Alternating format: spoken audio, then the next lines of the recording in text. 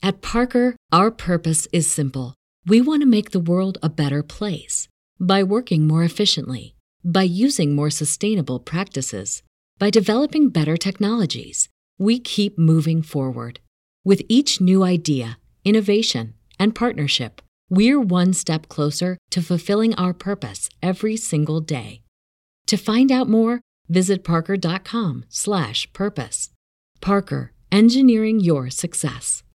The people murdered in the shootings have risen consistently. So when mass shootings first started to become a thing, the people that were murdered in these shootings started to compound and gain in how many people died per incident. 3 men entered the schoolhouse of schoolmaster Enoch Brown.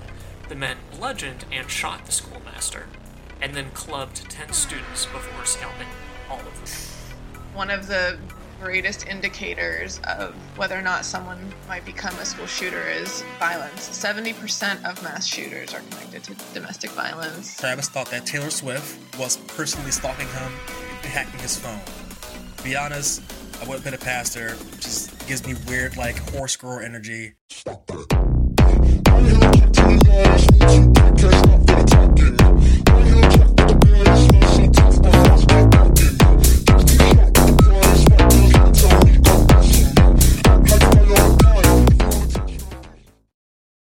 So, Battle, you said you want to go first, right? Yeah, that's fine. No, I think you should go first. Like, you're doing like an overview, right? Yeah, you should also lotion up your hands because you have ashy fingers.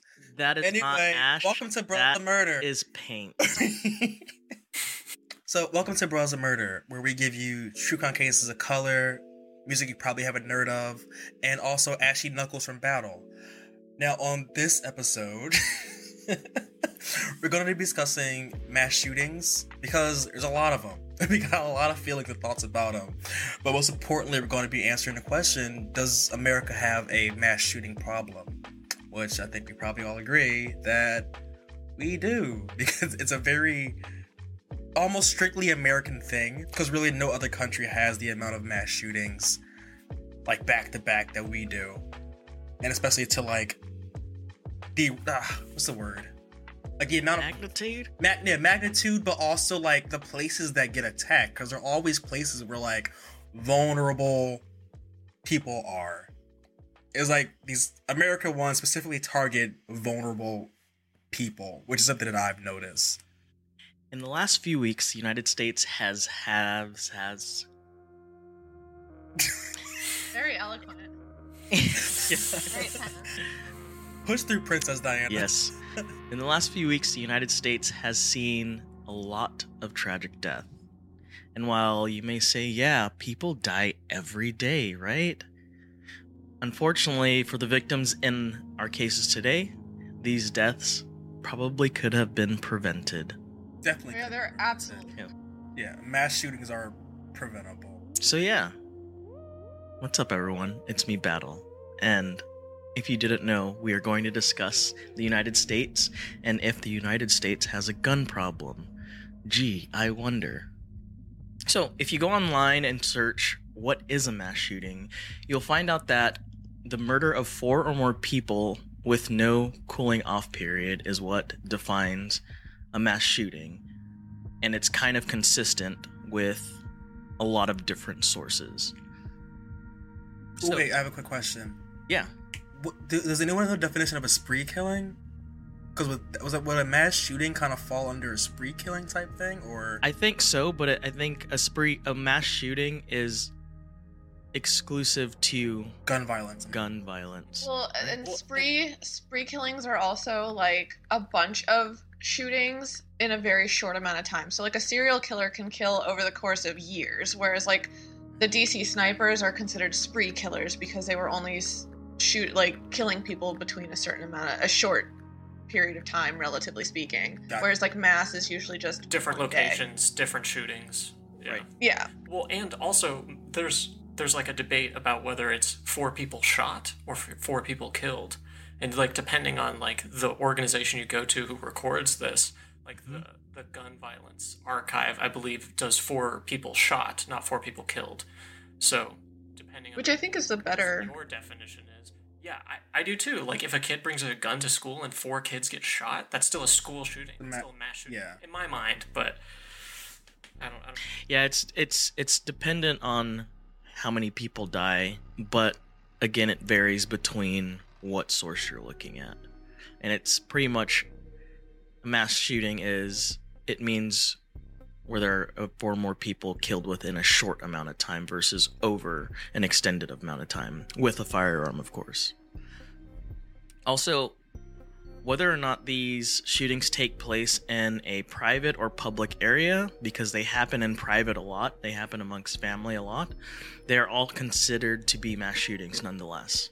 In 2019, research done by the National Institute of Justice found that 20% of 164 cases in their database happen within 5 years of 2019, and that more than half of the shootings have occurred since 2000 and 33% since 2010.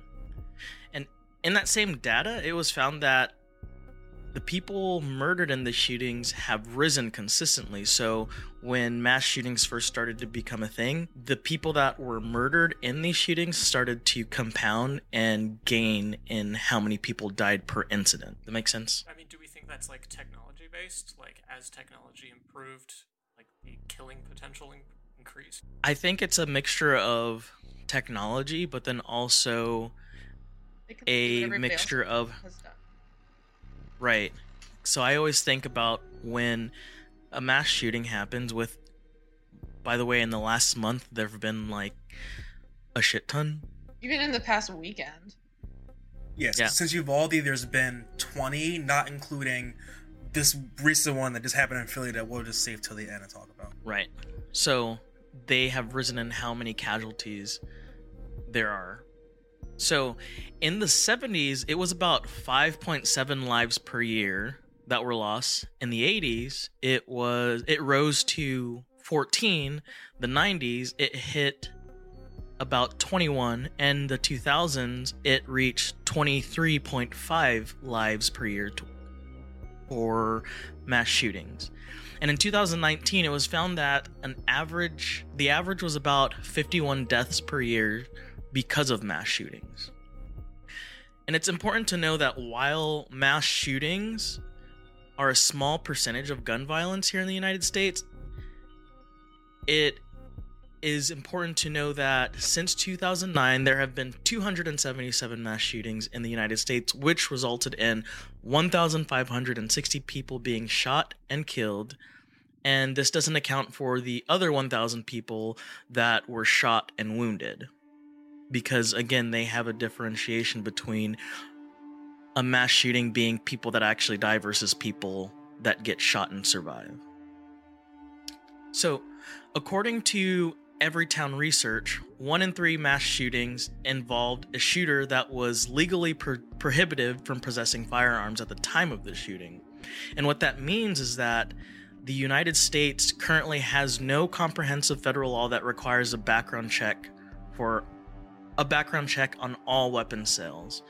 And you may think, okay, yeah, I've gone to Bass Pro Shop before because I have gone to Bass Pro Shop and bought a gun, and they did run my information. You know, they did stuff like that. I'm far too pretty to go on Bass Pro Shop. Yeah, I bought a shotgun one day. Wait, go hunting. Can't anyone in America just buy a shotgun? Like, that's one of Yes. Yeah, okay. Mm-hmm. Yeah. So they may have ran my stuff, or they may not before purchasing weapon, but I don't know. So this is not the same for private sellers because you can pretty much go to someone and say, hey, I want to buy this gun. They're like, all right, cool, here you could buy it. Hence, which leads back to my statement earlier that there's no comprehensive federal law that requires a background check when people purchase a gun. Think about the people that you know that are criminals, that have a history of violence against people or animals, that are able to purchase weapons by buying through private sellers. And the numbers would probably shock you. There are about 21 states that do have background checks for purchasing a weapon, specifically a handgun. And by the way, people, By the way, the people that have an issue with having a background check when purchasing a weapon are completely ludicrous in my opinion. One is because if you own a weapon now, especially a pistol, you probably have done the whole process of going to apply for a permit to purchase a pistol. Not only that, if you have a problem with having a background check, I can guarantee you that there's a gun store within 10 to 15 miles around every listener and all of us, which means it would make it easy to do. And two, if you currently own a weapon, like I said, you've probably gone through the same process of purchasing a weapon through a small arms dealer. You have to go through like different things, especially if you want to do something like, oh, I want to get an AR-15 with a short-barreled rifle. You have to go through ATF to do that, to use a muzzle brake, things like that. You have to go through the ATF, and you've probably done it, so you're used to the process, so it's probably not going to change much for that person. It's going to change for people that want to get a weapon for whatever they want to do with it, but want to do the least amount of work and want to live off the grid and away from being under the government eye. In my opinion, when it comes down to selling weapons, the reason why they don't make a law or anything like that is because like the NRA profits from selling all these different permits and guns and like pushing guns. So why would they make extra steps?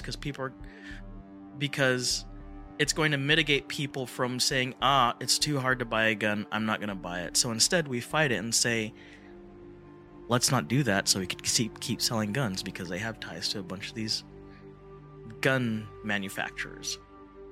So in the case for purchasing a weapon from a private seller, it's easy enough to go to one of these small arm dealers and have that dealer do a background check on the person that wants to purchase a weapon. Again, if you own a weapon, you probably have done this through a dealer. And that's maybe one way to do private sales. Maybe that could actually help make a difference. If someone really wants a weapon, why not go through the things to make sure that you're proper cool, calm, and collected, the right channels exactly to get it. Go to a small arms dealer and do all of it through them, but as a private party. One of the things I did want to touch on today before we get into the cases is that a very common thing that is said after a mass shooting is that the murderer has a mental health problem. I thought you were going to say thoughts and prayers, but that's a good one.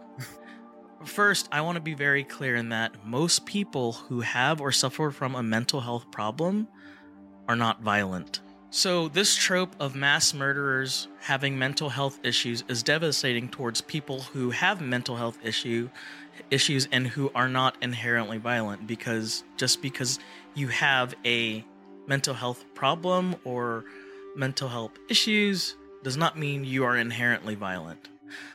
So when people claim that these mass shooters have a severe form of mental health, it's really hard to really verify that they have a mental health issue, because oftentimes they don't survive the rampages that they go on. So it's nearly impossible to, without a doubt, confirm that they themselves have a mental health issue. Therefore, it's not really explicit evidence that these murderers have mental health issues at all, or mental health is at the heart of their decision to go on a mass shooting spree. I just want to interject real quick as well with that. People say that a lot about serial killers too. And the thing is, like, even if that were true, that there's something, they have some kind of mental illness that causes them to, like, want to hurt people, these people know the difference between right and wrong. And as long as you can acknowledge those things, it doesn't matter if you're mentally ill. Like, someone can be depressed and still not go fucking kill a bunch of people. We can acknowledge different levels of having a problem while still being accountable to your actions. So yeah. In the US, like, we have this tendency to prescribe like actions as symptoms. So like in the US, there is, like, especially with mental health, they don't consider suicide to ever be a rational choice. It is a symptom of a mental illness. So, for example, that's a big deal in Japan. Like, people can make rational decisions to kill themselves. It's not, a person who is totally mentally healthy may make that decision. It is not a result of mental illness. But we don't really take that approach in the U.S. If someone killed themselves, we automatically attach that they must have been an unwell person, because that is not something a well person does. And I don't think that's necessarily true. And the same can be said for murder. People make the rational choice outside of mental illness to murder people all the time. And like, just because someone went on a spree killing or something does not mean that they were battling with manic depression or schizophrenia or something like that. Because as we know from statistics, like, the person who is most likely to be hurt by someone with schizophrenia is the person who has schizophrenia. They're more likely to hurt themselves than anyone else. Or be hurt by other people because they have a mental illness. The stigma associated with it. And that's why I hate the argument that it's a mental health issue, because one, a lot of these cases we can't prove that, and two, is your solution to criminalize mental illness? Because about 25% of adults in the United States have some form of mental illness. Like, actually, I've even 25% seen of adults don't commit mass shootings. at any point, any given point throughout your life, like, every single person struggles with mental illness at some point. I mean, if you can call having a cold being, like, sick, having an illness, mental illnesses can range from a variety of things and a variety of severities. So, like, some, you know, I don't know. Experimental drug use, like... You can't just use mental illness as like a blanket statement for, I don't know how to stop this issue. Right. So, in an analysis done by Everytown Research, they found that while many people think that mass shootings are a random act of violence, they are actually heavily tied to domestic violence. So 53% of mass shootings between 2009 and 2020, the perpetrator, usually a male, shot and killed current or former intimate partners or family members during their rampage. So today, when Robert and Andre are going through their cases, listen with intent. Try to decipher whether or not there were warning signs and if these crimes could have been prevented. Ultimately, what you want to ask yourself after these cases presented is that, does the United States of America have a gun problem? Yeah, and if you're like Laura Ingraham on Fox News, you're just going to blame it on legalizing marijuana, which doesn't make any sense. Or not arming schools enough and making them locked down enough. There's a segment where she literally said, well, why don't we just have a building in schools where you just have one entrance guarded by police and everything else is locked? And it's like, ma'am, what if a fire happens and there's only one entrance everyone can get in and out of? Not only that, Melinda, she talks about it all the time, and she hates the argument that teachers should carry weapons or that a teacher should have a game plan or whatever, because my wife, she teaches children with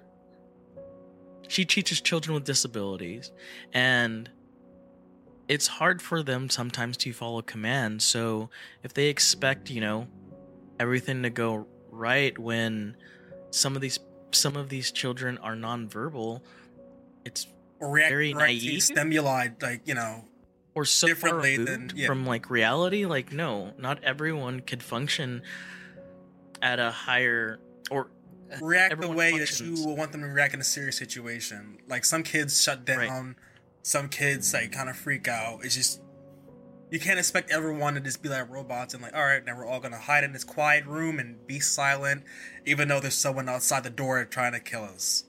Right. Just imagine the level with which we have militarized our police has not really helped in preventing crime, and yet we want to militarize our fucking teachers. A teacher? Yeah, and they're not even getting paid enough for it, too. Like, no. So what, they're supposed to buy their own guns? Because they can't even afford for the schools to buy themselves textbooks. Half the time the teachers are supplying themselves, yeah. You're expecting them to supply their own guns next? It's crazy. Most of that argument comes from people outside the teaching community. I haven't seen as many of my friends who are in the education field who, want that solution, if you even consider it a solution. I think it's a lot of people who don't really remember what it's like to be in education, because the last time they were there was, college or high school. And it's like at the same time in that same argument, it's like, all right, so do you expect that the schools are going to pay for every teacher to have a gun and that every teacher to go through the training to be able to properly wield a gun and protect students? Whose money? How often do you need to be firing your gun to be proficient with it? Are you going to pay for their ammunition every single week for them to be at the range? Are you going to pay for those hours? Or at least like once a month. Yeah, like no, it's not going to happen. And I'm imagining like, so like in the army, you know, you go out to the shooting range and you shoot like for the National Guards like every other drill, like once a month. And so even with that, these are like professionals who've been doing it for years. It's still chaotic and a hot mess to get people through to qualify properly. And there's still like people who, you know, ND and shoot rounds off by accident or fucking shoot around the ground by accident. It's if professional people in the military still struggle to qualify, I'm not going to expect my local teachers to do it too. Like, it's ridiculous. But I'm glad, Battle, you touched on mental health illness because that's a factor in the case that I'm going to be presenting. So now, in July of 2017, 29-year-old Travis Jeffrey Rakin, who suffers from schizophrenia, was arrested and charged with unlawful entry and trespassing near the White House. He claimed that he had a meeting with the president and was just going there to fulfill his meeting. Following the arrest, Illinois authorities revoked his state firearms license to carry weapons. Because you just committed a crime, you no longer get your guns. What happened after that is that his father convinced the local police to give him his son's weapons back, and that he would secure them. After the police handed over the guns that they just seized to the father gave his son back his weapons, and Travis went and committed a mass shooting at the local Waffle House just a few days later. So now, before we get into like the timeline of events, I bet you're wondering who is Travis Rakin. I'm going to tell you a little bit about him. He is from Morton, Illinois, and he has a long history of erratic behavior and suffers from delusions. He's a paranoid schizophrenic, and like we already said, just because you're a schizophrenic doesn't mean you're going to go out and be violent towards people. But sometimes, you know, people commit mass shootings, and this person was suffering with mental health illness, and he was not getting help or treatment. And even when he did show signs of erratic and dangerous behavior, like rushing the White House and having his guns taken away from him, he still was able to get his guns back and do a horrible crime. Earliest noted run-in with police was in 2016, a year prior to the event. While in the middle of a paranoid delusion in a drugstore parking lot, Travis thought that Taylor Swift was personally stalking him and hacking his phone. To be honest, I wouldn't put it past her. She gives me weird, like, horse girl energy.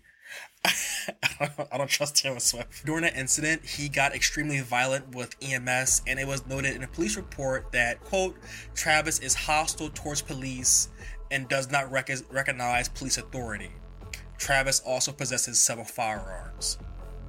So now in 2017, police were called to a business after Travis rushed into he had an apartment over top of a store.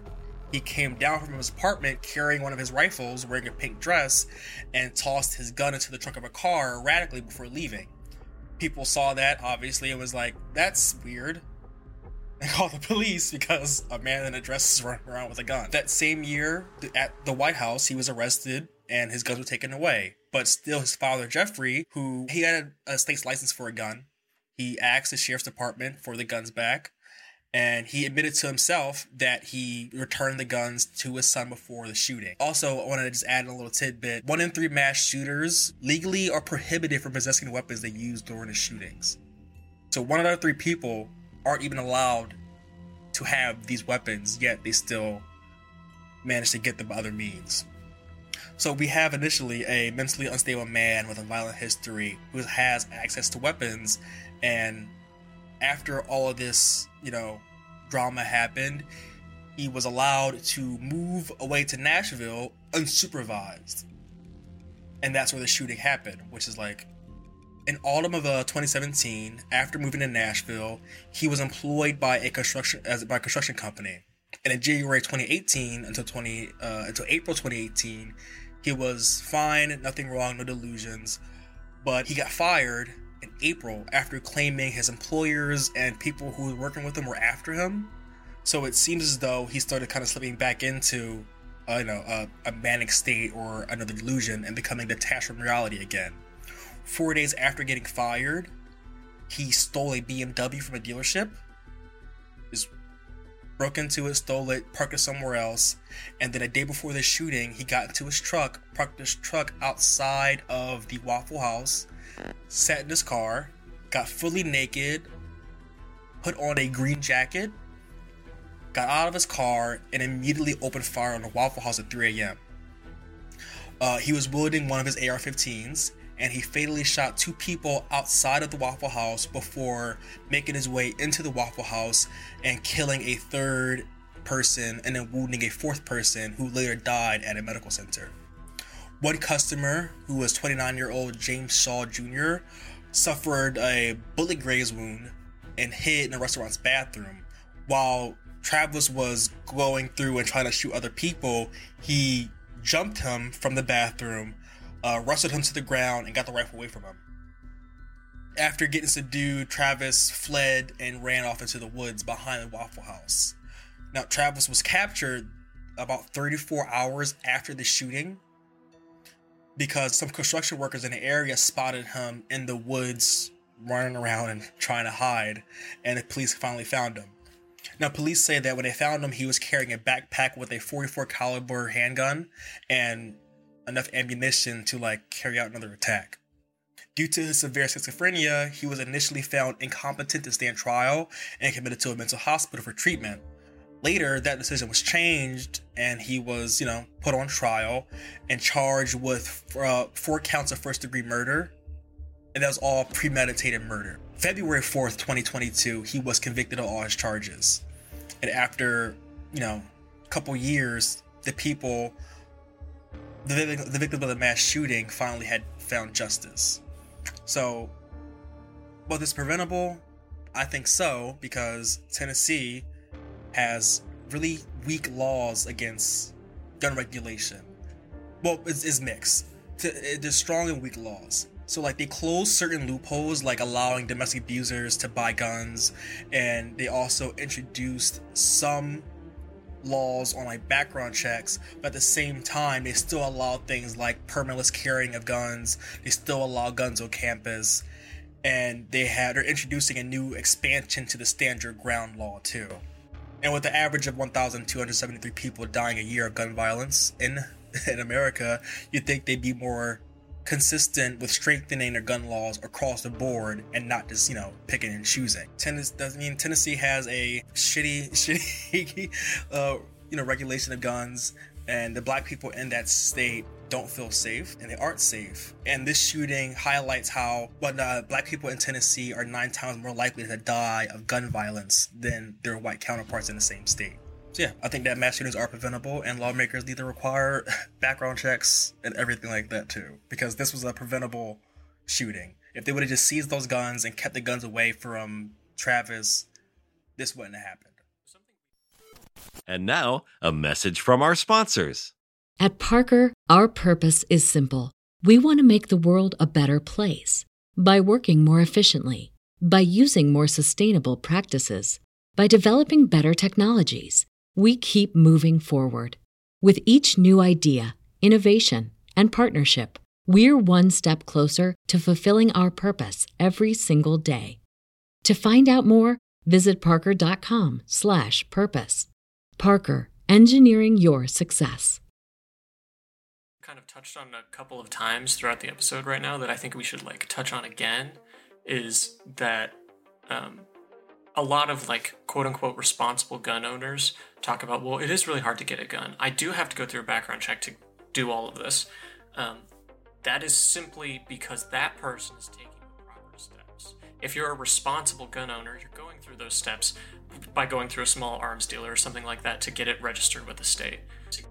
I think a lot of us who have frustration over these things say, yeah, but I can walk into a gun show at any age pretty much and buy a gun. Or I can go on Craigslist and trade a set of tires for a gun. Those are the kinds of things that we have to be able to restrict somehow.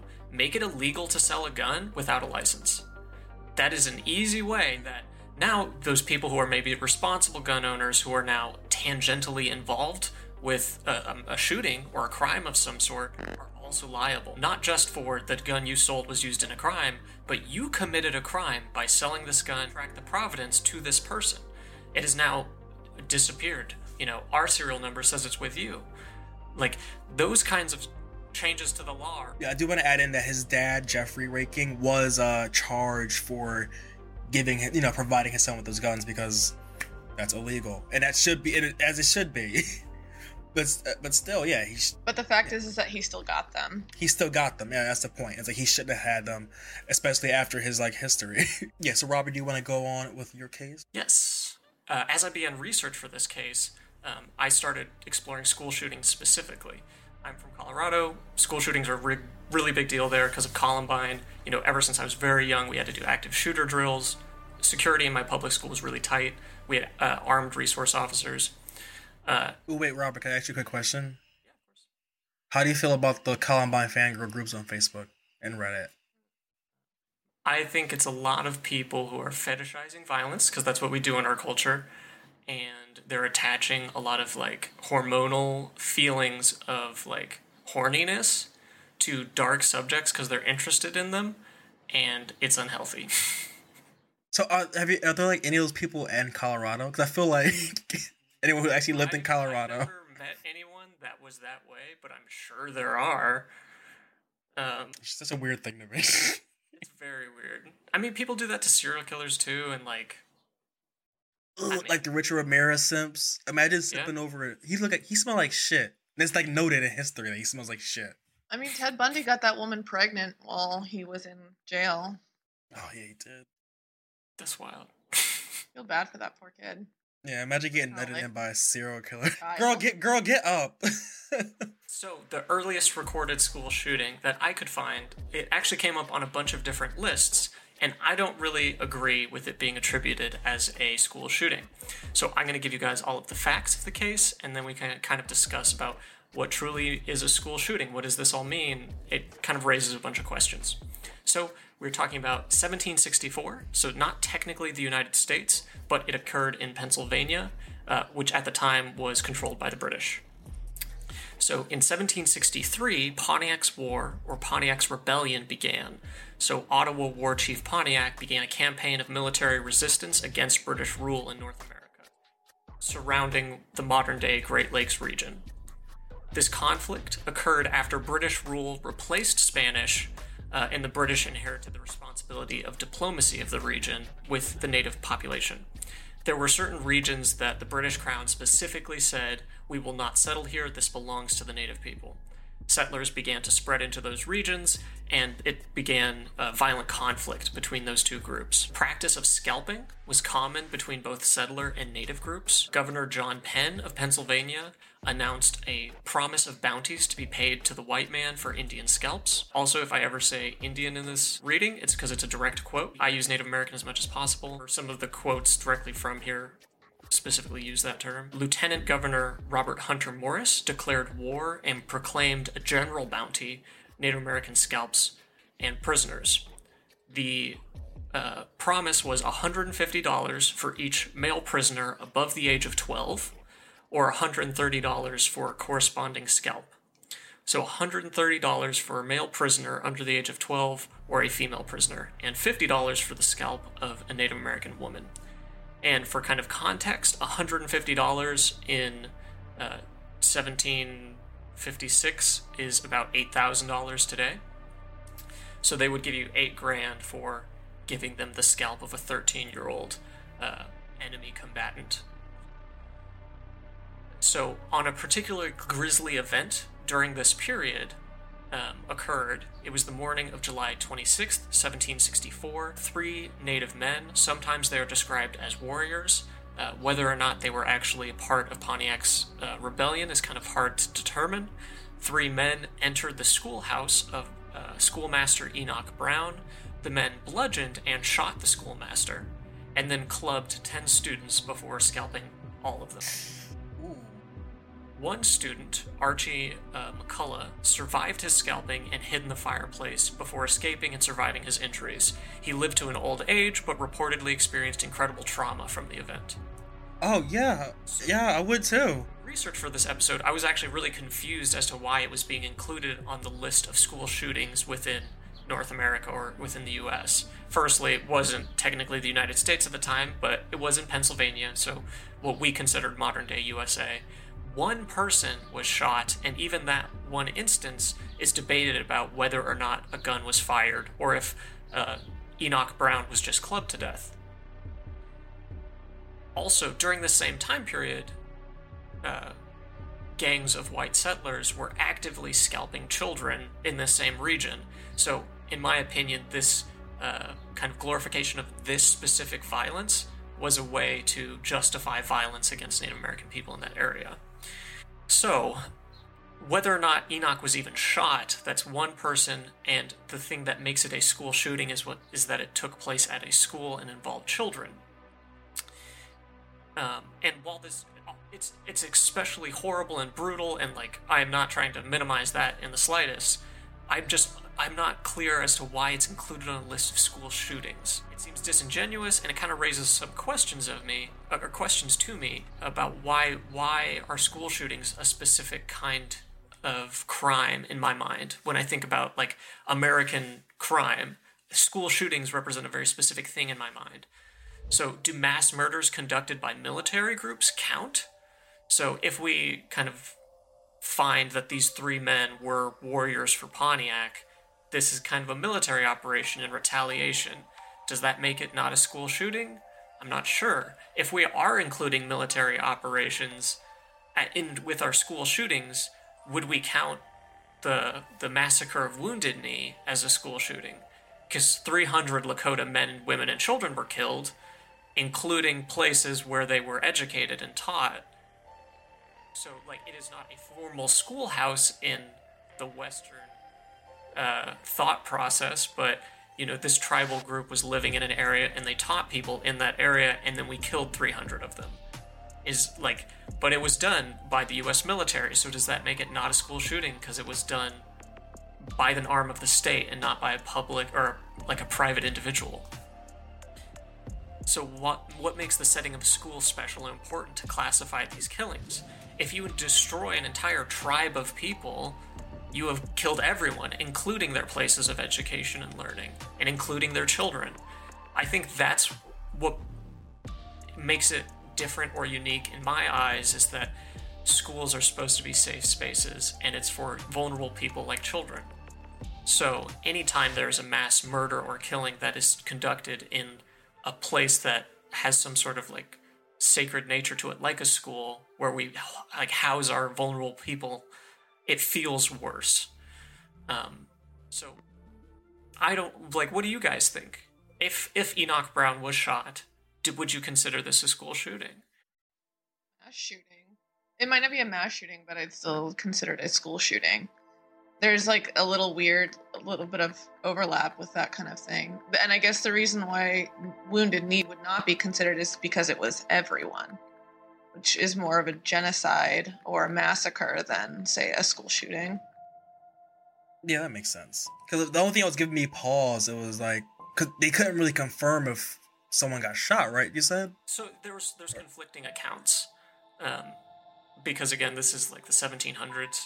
Yeah.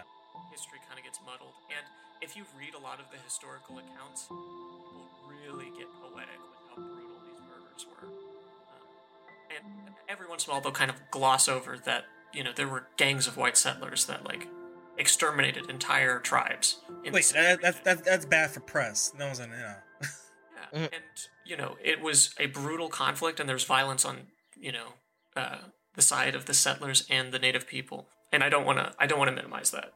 You know, these children should not have died or been scalped. Like, that is a horrible thing. I can't imagine, like, scalping someone and just being like, all right, let me go get some money. Let me go throw it in a sack. Yeah, Just the thought of that, I can't imagine, especially if they are still alive and they're doing that to them, like torturing them. I can't understand how that was a normal thing. And that price breakpoint was 12 years old. So if they were, you know, 13 years old, they're, you know, considered the higher price for the scalp.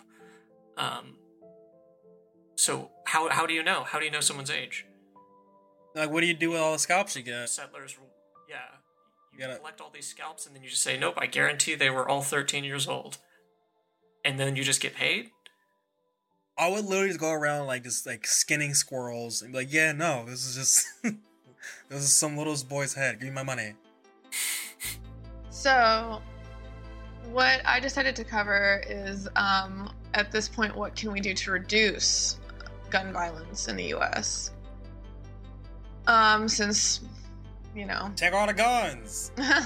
Well, and I mean, there's like multiple levels with which, we could, lack of a better term, attack this problem that we're just choosing not to.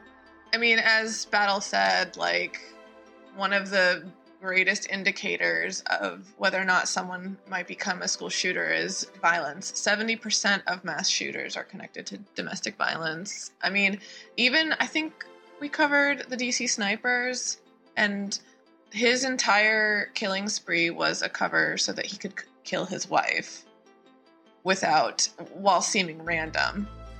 One of the things too is making school buildings more secure while also not treating students like criminals, because shootings that happen are not actually by necessarily students, at least the ones that we've been seeing recently. And they're also saying that, like, the more that we do that, I'm uncomfortable at school, and it actually decreases student performance. I know personally, because of the Facebook pages and things like that, my local sheriff's office has decided to up police presence at our county schools, which, what really is of consequence to that? It's not going to change anything. And it just came out recently that they had suppressed a scandal where one of their officers was fraternizing with a teenage girl. So, like, How much are they really protecting these kids, I mean, they themselves can be predators.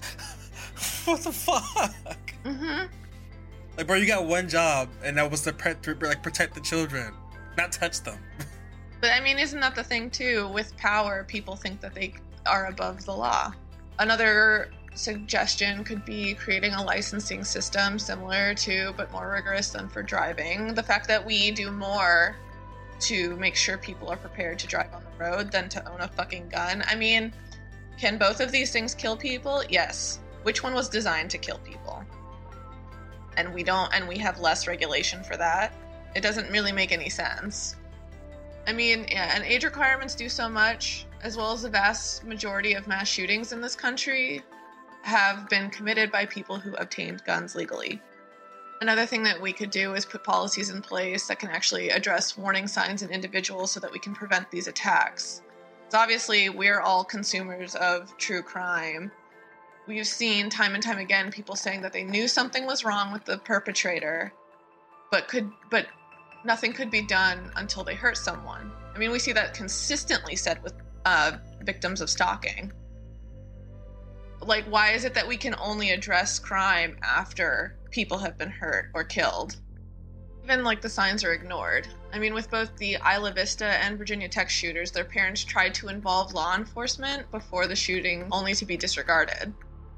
This is not only a problem insofar as with policies regarding the purchase of guns, but with policing as well. Cops do not protect us or prevent crime. They only enforce the law once a crime has been committed. Some states are adopting laws that allow extreme risk protection orders. So this makes it so that individuals are temporarily unable to purchase or even possess firearms if they pose a serious risk to others. I don't see why we shouldn't be doing that across the board. As well as, I don't personally understand how we can have this becoming a bigger and bigger issue, and yet recently states like Ohio just made it legal to concealed carry without any kind of permit. Which, I mean, like, I don't know. You're asking for trouble with that. Yeah. If you can't even go and get training in, and I'm not saying, like, yeah, we do background checks and all that stuff. Like, I've seen the process here, how we do it in Virginia, and, like, yeah, there's some hoops you have to jump through, but it's really not that difficult. And if you can just go buy one, especially if you're a young person, like most of these shooters tend to be between the ages of, like, 16 and like 25, they're not going to have much of a record. to begin with, if they are someone who might have a history of violence. Yeah, like the Uvalde guy and the Tulsa guy, neither one of them had any type of criminal record. Yeah, and that's really, I mean, as far as the background checks with the ATF, that's really, I think, the majority of the standard with which you are either granted access or denied purchasing a weapon. So something you touched on that I liked, the comparison between getting your driver's license and, getting a permit to have a gun. Why can't we design a system similar that, you have to go through gun safety courses before you can purchase any firearm? Not just handguns or not just concealed carry guns, but everything. Because that would cause less people to buy guns because they don't want to go through the whole rigmarole, and that would hurt gun sales. The gun lobbyists don't want that. Go through those steps would get them. And it's like, gun violence is 100% preventable. Like, if you go to websites like Everytown, which Battle uses as a source, they are like a wealth of knowledge. And they really showcase how much of an epidemic it is. Because, like, since the last time we talked about shootings, there was a shooting threat at a local high school near me in my town. And then the night prior, there was a mass shooting in Philadelphia where, like, a couple of my friends, my partner was out there, and they had just missed it, basically. And it's like, that's two close calls within like the same week. There were 2 shootings in Pittsburgh yesterday. Yeah, one was like an infant, wasn't it? You sent the article. That was about? A different one from like a week before. Oh. Yeah. America does have I think America does have a mass shooting and gun issue, and there's one side that really just wants to pretend as though if we arm every single American, that will like end gun violence across the board, when that's just not the case. The good guy argument fails, and it shows that at the Uvalde shooting, because what happened with the good guy with guns, they fumbled the ball, and they waited outside until he was done.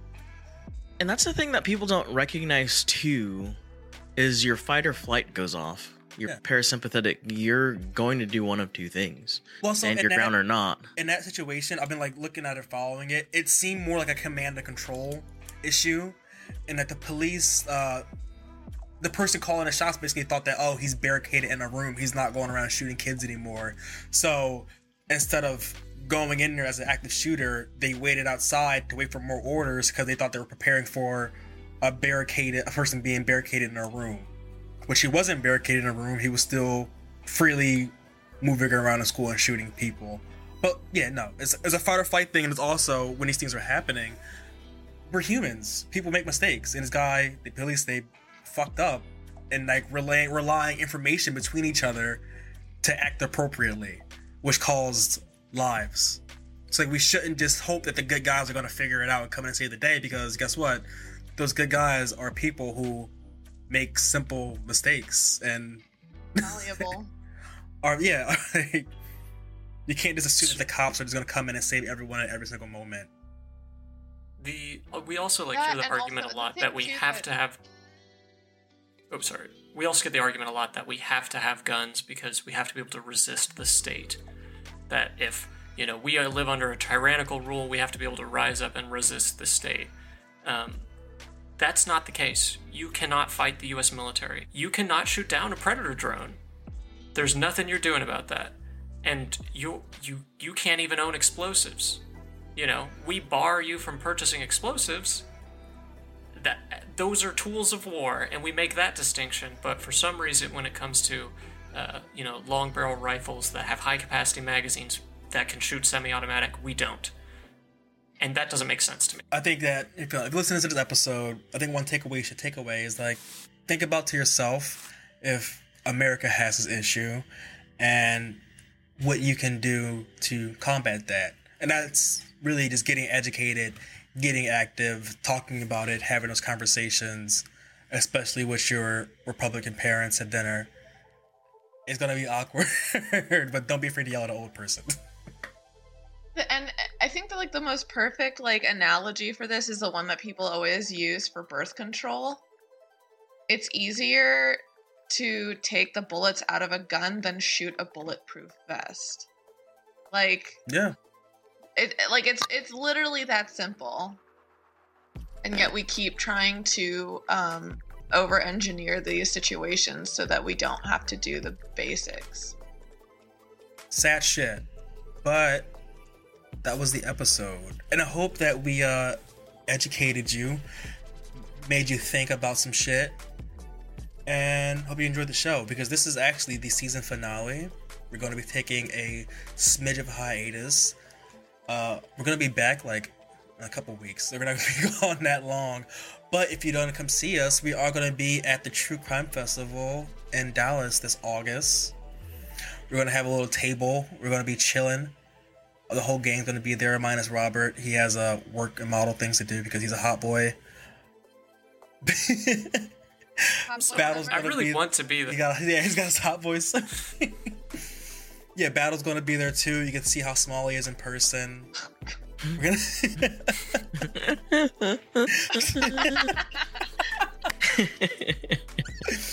But no, it's gonna be a great time. We might even do like a little live show too. We'll see. But yeah, no, just thanks for listening. Enjoy the music. Subscribe and like. We'll see you next season. Kisses from the homies.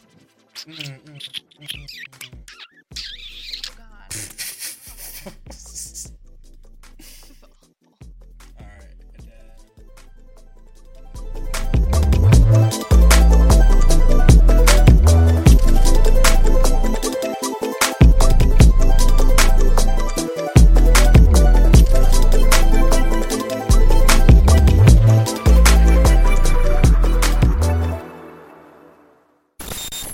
We now have breaking news.